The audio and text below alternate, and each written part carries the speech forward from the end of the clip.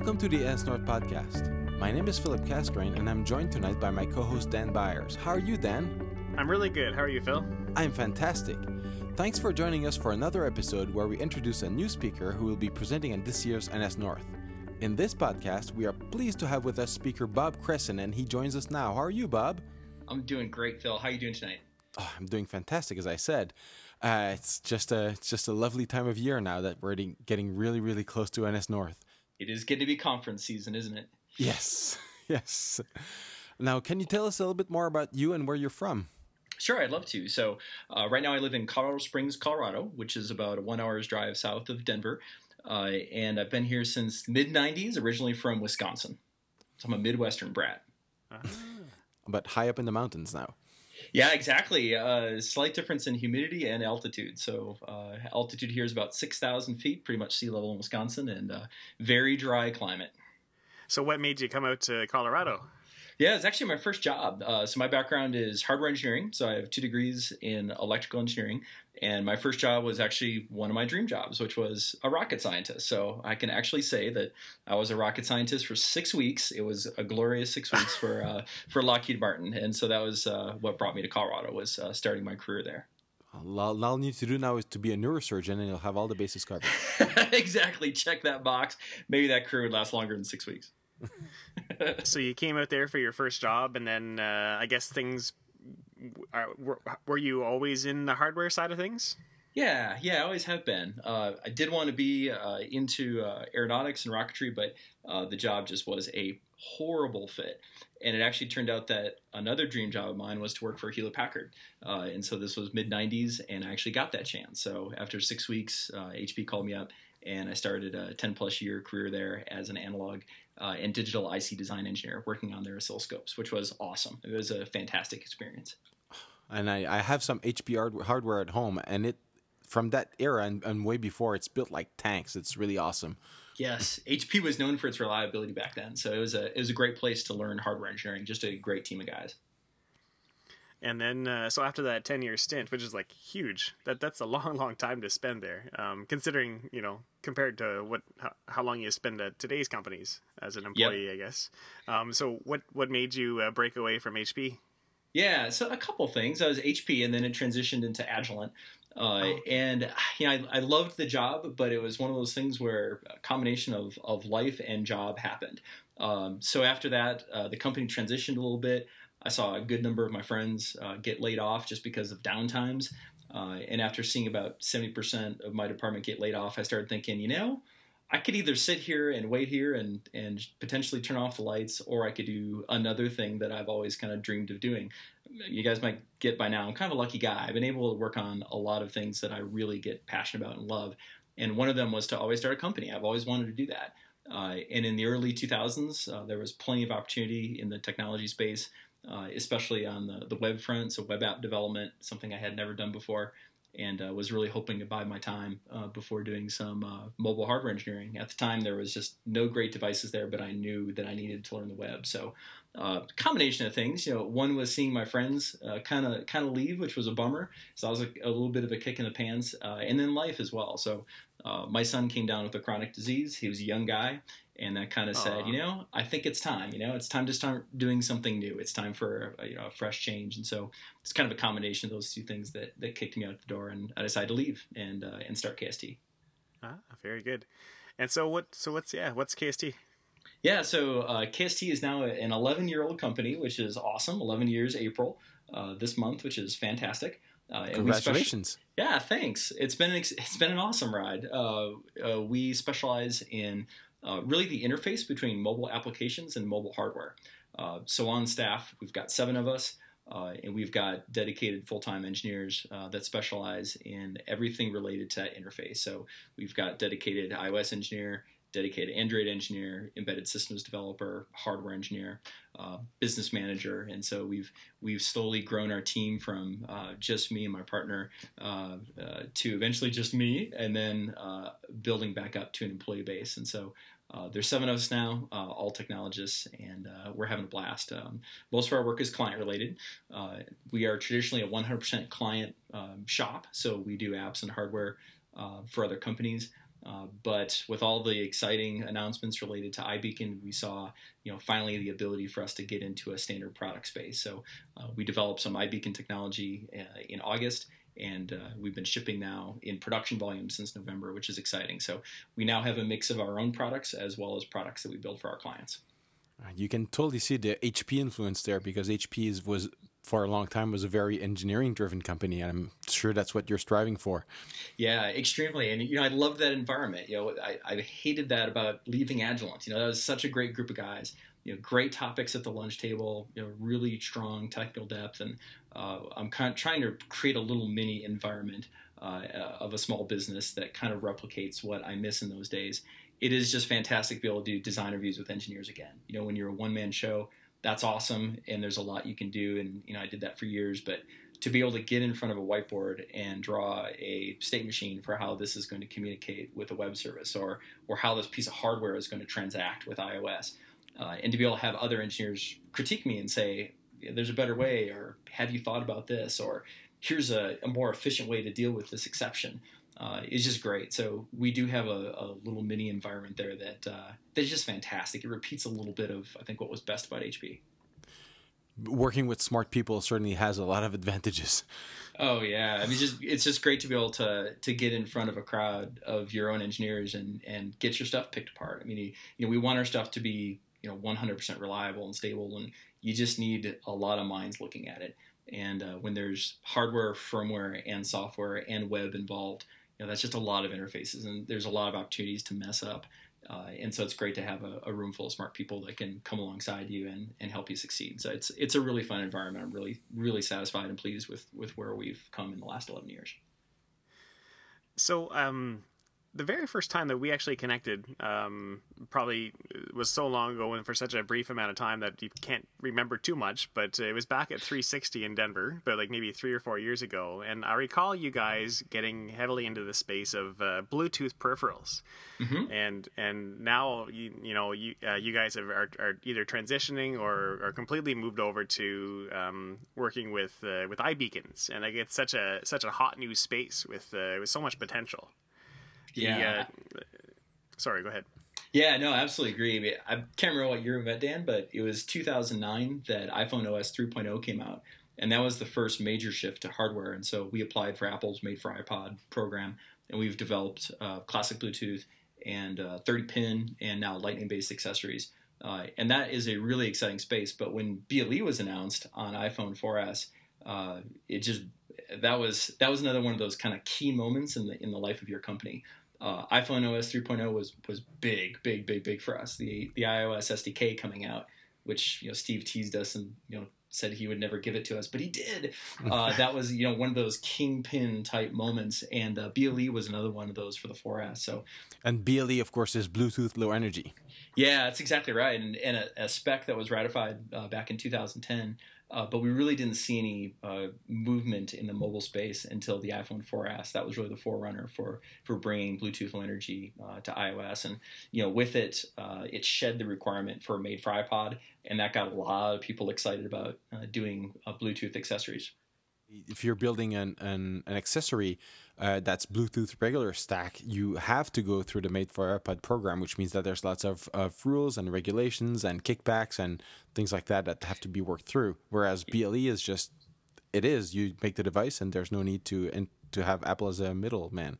That's correct. And, you pay a little bit of a price for that, Phil. You do lose a bandwidth. Bluetooth Low Energy is not as fast from a data standpoint. You gain a lot in terms of power. So it's about 1/10 of the power as a classic Bluetooth device. Wow. So there's a lot of coin cell battery devices that are out there that have become real popular.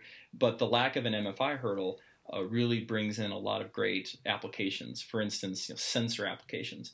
Things that you don't really need a full classic Bluetooth connection for, but are just ideally suited for Bluetooth Low Energy. So we were so excited when we saw BLE, and then when we found out that it was not part of MFI, and we could just immediately start manufacturing product, that's when things really started to get hot for us. Yeah. And would you say that Apple's iBeacons spec and or the how to be certified with iBeacons, like was that significantly easier than the MFI stuff, or like how did that all kind of compare? Yeah, it was actually substantially easier, but it could be because we were one of the first companies to apply for MFI.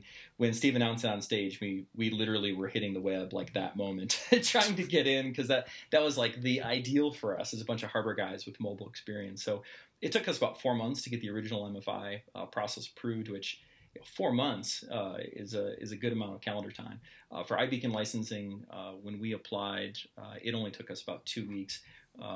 We have a very good relationship with parts of Apple and Cupertino, and so we were actually personally invited. Hey, you guys are part of MFI. We know that you are interested in iBeacon, and we see you have some prototypes out there. Would you like to be part of the program? So it was a little bit different because we had already now had 4 or 5 years of established relationship with Apple. And we knew MFI, and we were familiar with kind of the Apple way of doing hardware. So I think that helped lower the hurdle for us. So it was really quite easy to get into the program, just a matter of weeks. Now you mentioned you have an Android engineer on staff at least. So do you think that there's something in the iBeacons that works on other devices other than iOS? Yeah, and that's really the beauty of Bluetooth and Apple's implementation.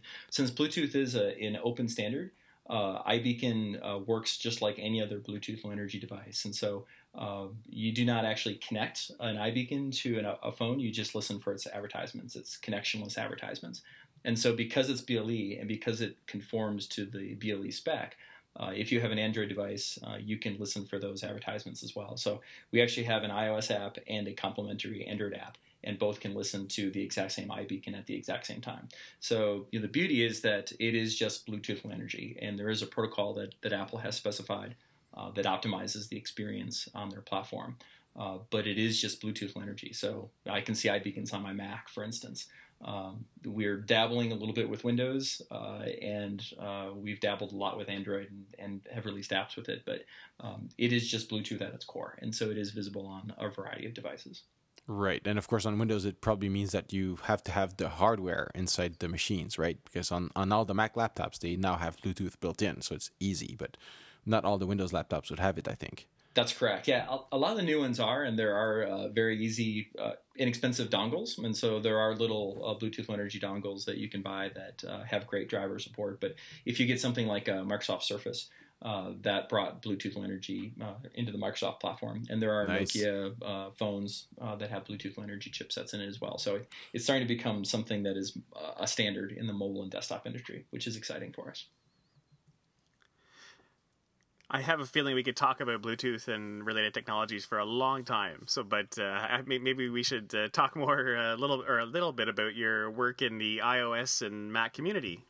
Yeah, I'd love to. So Colorado is actually surprisingly strong in iOS, which is exciting. I mean, we've got great technology companies and conferences all up and down the Front Range. And we talked about 360 earlier. Fantastic conference. Really brings a global presence. Right here to Colorado.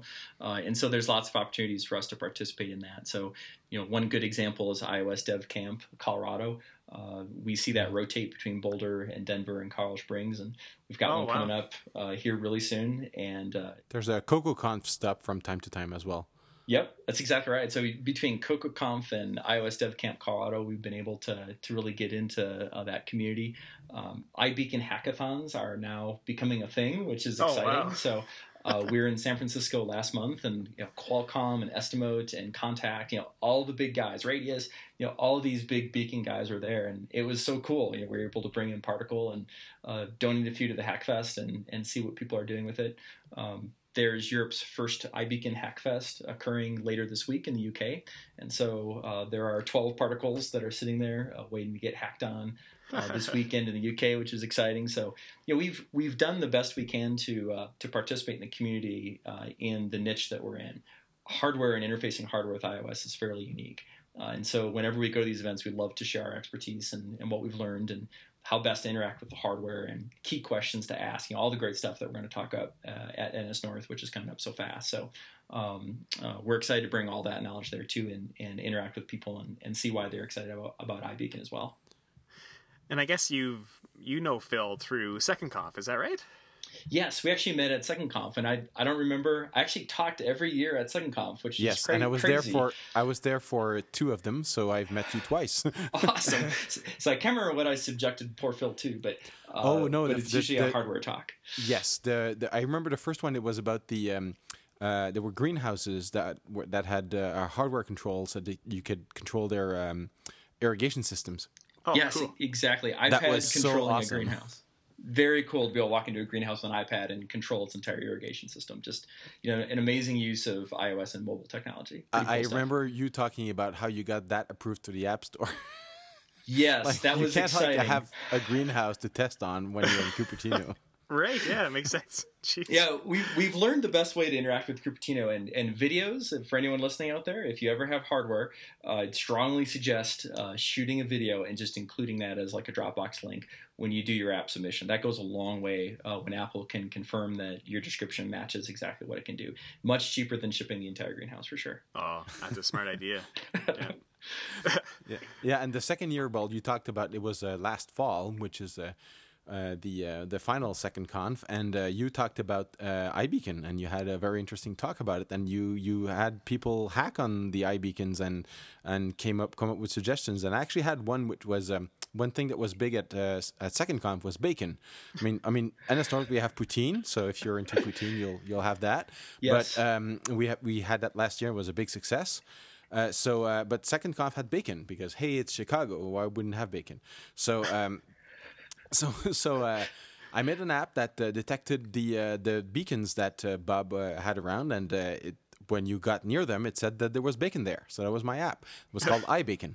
Yes. And as I was walking, the hotel is about 4 blocks from the conference. So in the morning, I had hacked on my app the night before after drinking, which is not usually a good thing, but anyway. Or the best thing to do, it was not Phil. a very good app, but it worked. It detected something. I mean, it seemed to work, and I hadn't really tested it because I didn't have any beacons with me. But as I was walking, I was looking at my iPhone, and my app comes up saying there's bacon here. I'm like midway to the thing. I'm like, that doesn't make sense. Why would my app come up here in the middle of nowhere? I thought Bluetooth Low Energy was like low range, and this conference center is like the 30th floor of the Willis Tower, or the Sears Tower, as I'm told it's supposed to be called. So that doesn't work. Bluetooth is not that powerful. Then I as I'm stopped, I realized that a guy walks past me really fast and carrying a big backpack, and it was Bob, and you had plenty of bacons. So you had triggered my app just by walking next to me. Yeah, I learned that day to carry bacon with me in case I see, Phil, because if Phil gets a notification, he's expecting to be fed bacon. But exactly. You did Passbook, didn't you, Phil? Is that what you did with that? Yes, that's what I did. Yes, it was a pass that activated when it was close to a one of your beacons, and it was called a bacon pass, basically. Yes, which was perfect, and it's one of the really cool applications of Bluetooth Low Energy and iBeacons as well, because of course Passbook does not necessarily require an app. And exactly. So, you can put that up and you get close to Kressin and bacon's here. So it's pretty cool that you can do that without an app. And the other moral of that story is when you use an iBeacon, make sure that it has unique iBeacon parameters. So in the early days, I think they were all, single UUID, major ID 1, minor ID 1. And if you've got 5,000 of those, Apple does not distinguish between different pieces of hardware. And just there the will iBeacon be bacon parameters. Everywhere. Which is how it should be, Phil. Yes. So when you're not hacking away at your hardware, what do you like to do outside of development or design? What are your interests there? Yeah, so I was listening to Dave Smith's podcast and kind of chuckling because he said his one of his big hobbies was his kids, and I chuckled because I could totally relate. So I've got 2 really young kids at home, and so when I'm not working on hardware or working on iOS or trying to run KST, my wife and my 2 kids are a huge hobby of mine, and they're old enough now that I'm able to fold some of my interests into them, which is really fantastic. So here in Colorado Springs, we've got just fantastic hiking trails everywhere and just beautiful, gorgeous scenery. And so my kids love being outside. So, this last weekend, we started up our Saturday morning hikes again, which is something that we started last year. And, they're old enough now, they can go for a few hours and we can get some elevation. And you pack a lunch and you spend the morning out in the mountains, and it's fantastic. So the kids and my wife take up majority of any free time I seem to have, but hiking is fantastic, and we do that here in Colorado Springs.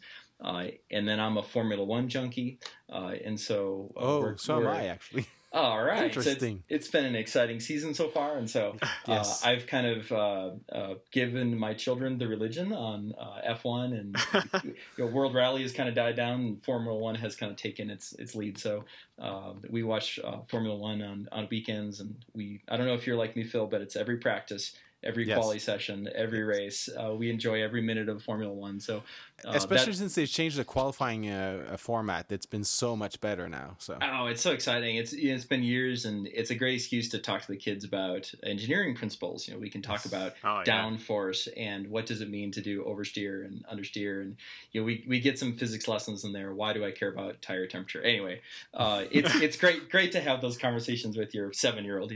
But it's been great. So we're Formula One junkies. And then when I need to think about something more technical, but not iOS, like I said, my son was diagnosed at 21 months with type 1 diabetes. And so one of the things that really thrills me about mobile is the potential that mobile has to impact the medical field. It's something that KST is not involved in. I don't have a degree in medicine.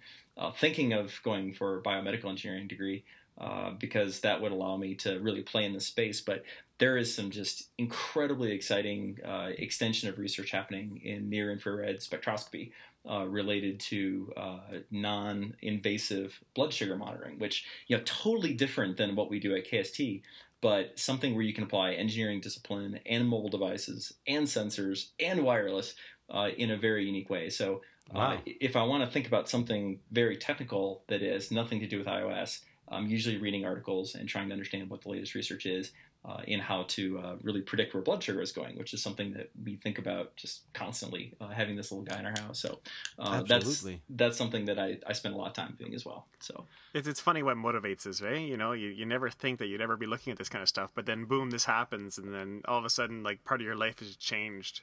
Yes, exactly. And we meet people in the diabetic community, and they have a very similar response, like, wow, now we want to tackle this thing. And so, we want to understand it. We want to predict it and give our kids the best quality and quantity of life as we possibly can. And so, now that that's in our household and in our household for life, there's no cure. It's something that really drives me to understand predictive algorithms. This is all stuff that's deeply technical, and I may not be a medical guy, but I understand how control systems work, and it's fun to think about how to apply that to a completely different problem. So who knows? Hopefully I can contribute in some small way to diabetic research along the way as well. That's awesome. No, whenever you said that, your kids are old enough now that you're able to integrate some of your own work into, working with them, I was kind of worried that you were going to say that you implanted some beacons under their skin or something, and that's how you're tracking their whereabouts. But this is good. This is don't tell them that, but we actually have done that, Dan. They'll never find it. Well, we're in such a unique era.